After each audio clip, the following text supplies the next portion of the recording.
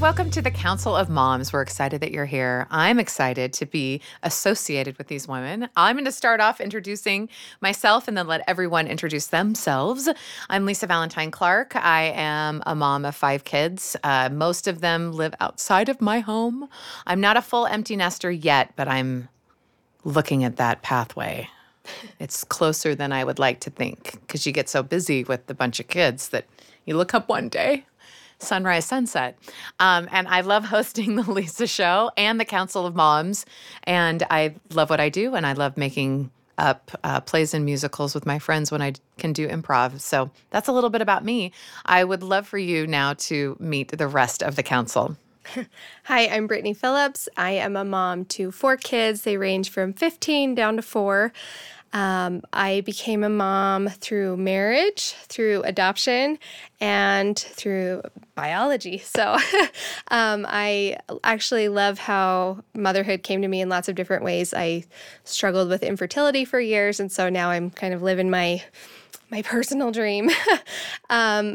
Currently, what I do for work is I help moms in blended families and help them kind of make that transition, how to bring their families together and find the connection and peace that they're looking for. So that's what I do. Great. I'm Allison Dayton, and I am a mom of 3. I have my oldest is a daughter who just gave me a granddaughter, which you're so is lucky. Heaven. I think there's no more beautiful human being than this little tiny, tiny baby, Georgia. So Georgia, I love you. And I have 2 boys who are also fantastic, and so 3 kids. They're pretty much all out of the house. I kind of love that, and it's a change because luckily I get to have them all come back often. And then during the day, I work with, all the time, I work with LGBTQ families in the LDS church, families who have an LGBTQ member. And we do a lot of, I have a foundation called Lift and Love, and we just do a lot of work helping people feel comfortable both with their queer child and with the gospel of Jesus Christ, which is kind of our focus. So, yeah. Awesome.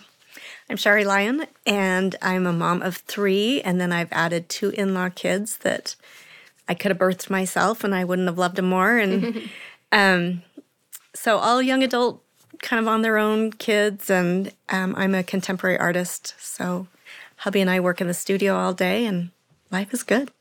I love it. Life is good. We've all got different backgrounds and perspectives. This is so great to come together on a topic. And here at the Council of Moms, we asked our listeners, what kind of questions do you have that you would like to really find out, sort of a different perspective on? And this is why we've assembled today, which I love. Okay. So I'm going to read the question. This is from Isabella in Beaufort, South Carolina. She said, there's been so much going on in the world, so much war and death and just horrible things. And while my kids are young enough to hear about some of it, I'm worried that they're not old enough to really understand what they're hearing. I want to help them become critical and smart news consumers who are aware of what's going on in the world, but I also don't want to burden them with the weight of the world when they're already so stressed about figuring out who they are and who they want to be. How does the Council of Moms go about talking to their kids about world events? Mm-hmm. This is a huge question, but I really feel like we can do it and handle it. And I mean, so where do you start? I'm going to jump in first because I have to say that I don't feel like I can handle all the things that are going on in the world as an adult. I don't think humans are meant to know everything going on everywhere all the time. Like my brain doesn't have the capacity for that. And so as a mom with young kids and with teenagers, we're careful about what we talk about. And I don't know if that's the right way to go about doing it, but sometimes I choose not to tell my kids about it, and sometimes we do have conversation. And I just have to make the call in the moment, like what's feeling right, and I don't even know if that's the right way to handle it. But it's no. I appreciate your honesty because I think most people would say I do this, but I'm not sure because the news cycle has changed the way that the news is reported. The events in the world are constantly changing at such a fast pace. I don't think anyone feels super confident like, oh, we should all be doing this. Well, and we've lost trust in a lot of the honesty of journalism. Right. Like it used to be that we felt like we could trust what we heard, but and some of us can't grew up anymore. So now we have to like filter through that too. We used to have like one or two authorities. Walter Cronkite gave the news, and that's what we all went on, was what he said. For a long time, I think it was just him, especially when I was young. And now, my kids grew up when they didn't have cell phones, or the cell phones were only game playing devices. And now they have access to everything, and the kids have access to everything. So, I mean, I think if I were doing it again, I would go off what they ask me, like what they want to talk about, and be really honest, and kind of put it in place of like, this is what your dad and I think, or this is what I think. But there are a lot of different ways to look at it. So, and it's so hard because I remember being in the 6th grade. This will totally date me. With the when the shuttle. Oh yeah. And Sally Ride. Totally. The teacher was in there. We were all watching, and they came in. We were watching it live. And I was watching it live, and I remember my teacher turning it off and leaving the room and getting upset. And I remember not really knowing what had happened until I got home. Like, they didn't sit us down and explain it to us. That was a unifying experience, right? 9/11, the same thing. I was a mother. My kids were way too young to remember what happened and what was going on and how, we talked about it. And I think the same thing with school shootings, like Columbine. I mean, we were all glued to the TV. We were all trying to process that in a weird way. And we don't do that now. No. And we can go into all the reasons why we don't do that now that are horrible and awful. But I do look at my kids and say, my experience will not be their experience. Mm-hmm. And it has changed the way that I've parented, but I don't think that I have this one sort of figured out. I would like to talk to them about it more, but my kids are older. Mm-hmm. Yeah. And they probably are reading more about it than we are. Yeah. Oftentimes with my kids come to me, and they're the ones that tell me kind of the news that's not like right on the top. Mm-hmm. They know. They're more aware the older than kids. We are. Yeah, they are. They're used to growing up. So with let me ask you this then, because I think this is the ultimate goal of we want our kids to be. I mean, it's even in her question of like, I want them to be critical and smart news consumers. Like, I want them to know what's going on in the world. I mean, I don't think the answer is don't talk about world events in your home.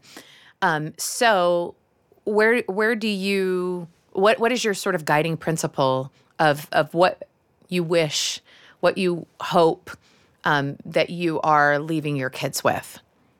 In our family, because I do have all young adults, we have some really awesome conversations. And I think one thing that I love about what my kids have turned into is really compassionate processors of information.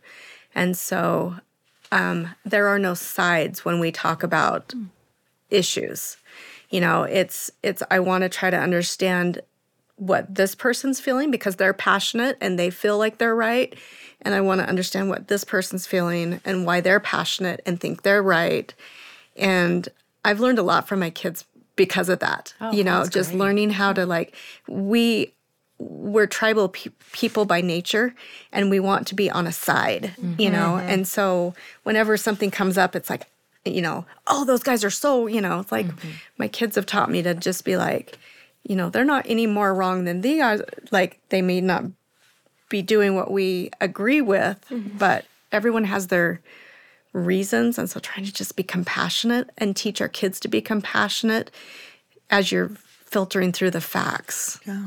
That's a great guiding principle. I mean, a way to focus something that justifying it can be so large and giving grace. Well, my boys are on the opposite end of almost any conversation, which is super fun. Yeah, that sounds really exciting. So I can't be the mom that sides always with, because one of them I actually I tend to agree with, not more, but my leanings are that way too. And we work really hard on, because they are educated. They are, they're in their 20s. They have a lot of information. And we work really hard to be like, okay, this and that. And I've had to learn it because I'm like, oh, no, I want you to listen to me because I'm the mom. And I see this wisely. Very, very I have wisely. more experience than you do. If you could just hear if you knew what I knew. And that doesn't work. I know. No. It doesn't work. And it stops the conversation. They don't want to talk to you if you're always telling them what to think. Our kids think what they think. And if you look over the long arc, they change, right? We all change. None of us think the way we did when we were young. We all learn and we all grow. Yeah. And so it's just kind of being relaxed when you hear that idea come up that's like, what are you talking about? And that new, and it's always political. It's always right in our face. I mean, there's conflict going on all the time and different sides of every idea of every opinion. So we spend a lot of time really like bending our knees and like going. I have found myself like going back to, I used to be a teacher, like a high school teacher. Of course. And they can tell when my kids, I'm not saying that this is the right thing to do, by the way, disclaimer. I'm just saying this is what I do. But I switch into that teacher mode by asking them questions, like by turning it back. Well, what do you think about that? Well, who reported that? Where did you find that information? Who are they funded by? What is their perspective in this story? Or if it's like a conflict, well, then how far back does this go? Right. Where did this originate? And I sort of turn it to get them. I'm trying to trick them into thinking critically, to study and acknowledging bias and things like that without saying, "You guys don't even know," you know, which is what I want to say. But right. And I don't know if that's the right thing. That's kind of what my parents did about thinking critically. We would go through the newspaper, which is printed out. Usually black and white, and they would be delivered. I was a paper person. Anyway, and go through like the headlines and talk about bias and talk about how to think things critically. And I think digging down into the sources is so important because sometimes stuff comes up and I'm like, what? And then you follow the source and it's not reputable. But if you can follow the source, and there's great places like you can Google, like where news organizations fall on a spectrum and, going to the places in the middle to get like the grounding space. And then, you're going to have your opinions. But and there's that really like hard. Education about media bias too, because we all have it. And being able to see what a fallacy is and a straw man argument and like all the different kind of, you can break down different, when your kids are little, that's harder to do though. Right, so I wonder what your perspective is like what you even bring up to your kids about, say, war and the atrocities that may come across the screen when you're watching the news. Right. Well, for our family, we don't actually have the news on very often because there's just so much to take in. But I do think when my kids make really extreme statements in any topic, I do try to kind of challenge that. Like, well, what about this perspective? Or let's look at this from a different way. And maybe like as like a precursor to where you would lead it to as they get older, let's think about how somebody else might view this. So your friend said this and you totally disagree. Well, let's look at it from her point of view, right? It's like even just what's happening in their neighborhood, not even global news. I get a lot of drama brought home from school. Let's figure out what the real story could be. Here's what you were told, right? I mean, it's a similar thing, but on a very small, relatable level for the kids. Let's talk about perspective and let's talk about seeing things from a different viewpoint, through different eyes, because my viewpoint in my mind is always right. but I know logically that it's not, that there's not a right or wrong. It's not black and white. There's always our circumstances and our experiences that play into our perspective. Sure. Especially like, politically. There are some things, though, that are just, I think, just pure evil. Right. Yeah. Right. Out there of like, I mean, there's been a couple of moments where my kids will have asked a question. They were younger then, and it was like a school shooting or something that you just like, there's no other side to that. Right. Other than that, this is horrible. Right. Where my kids have asked, but why would he do that? Yeah. Or why would that? And, those unanswerable questions. And I'm wondering how you approach those just really heartbreaking moments when your kids have asked you to explain to them why there are horrible things in the world, and it's sort of how you've responded, or maybe how you wish you would have responded. Yeah. I think it's a great opportunity to teach compassion, because we want to vilify and hate people who do bad things.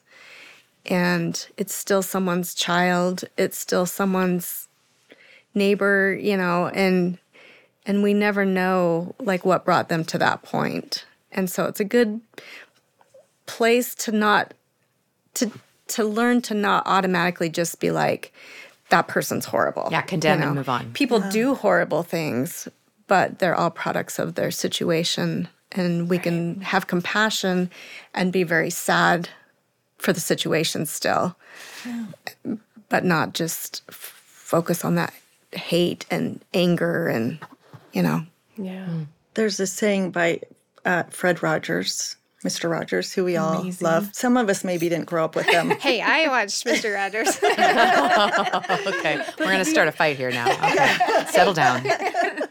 His mom would say, in the case of a war or a shooting or something that just feels so scary because it comes home, right? Mm-hmm. It comes home to you. She would say, look for the helpers.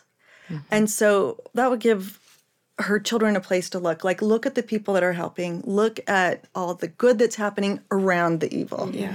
And I do think not to whitewash, because our kids, for whatever level they can learn, they have to learn about how hard things are. Right. And especially for people that we don't know yet. But that idea of when hard things come, there are helpers. There's goodness, there's light that flows into that experience, and look for the light. Yeah.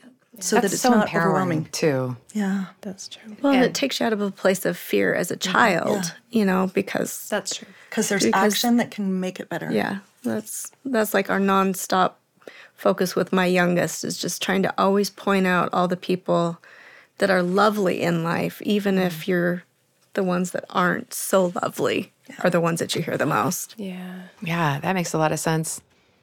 I think if you have a particularly sensitive child who responds so emotionally to that, which, can happen, one thing that I feel like has been helpful is to say, well, what could we do to help? Like, what could, instead of just saying, well, there's nothing we can do about anything. Is there somewhere we can donate? Is there somewhere you can volunteer? If you feel very passionately about this, maybe there's a reason. Maybe you could find something in that. Write a letter to your congressman. Right. Like teach them how to be instead active. of just not, and doing anything, because that's such a helpless space. Yeah. I can't do anything about this. I think that's almost the worst feeling, is I'm helpless Yeah. against this, Or what whatever. can I do? And it's so hard to see your kids come to that realization of like, wait, this happens all the time?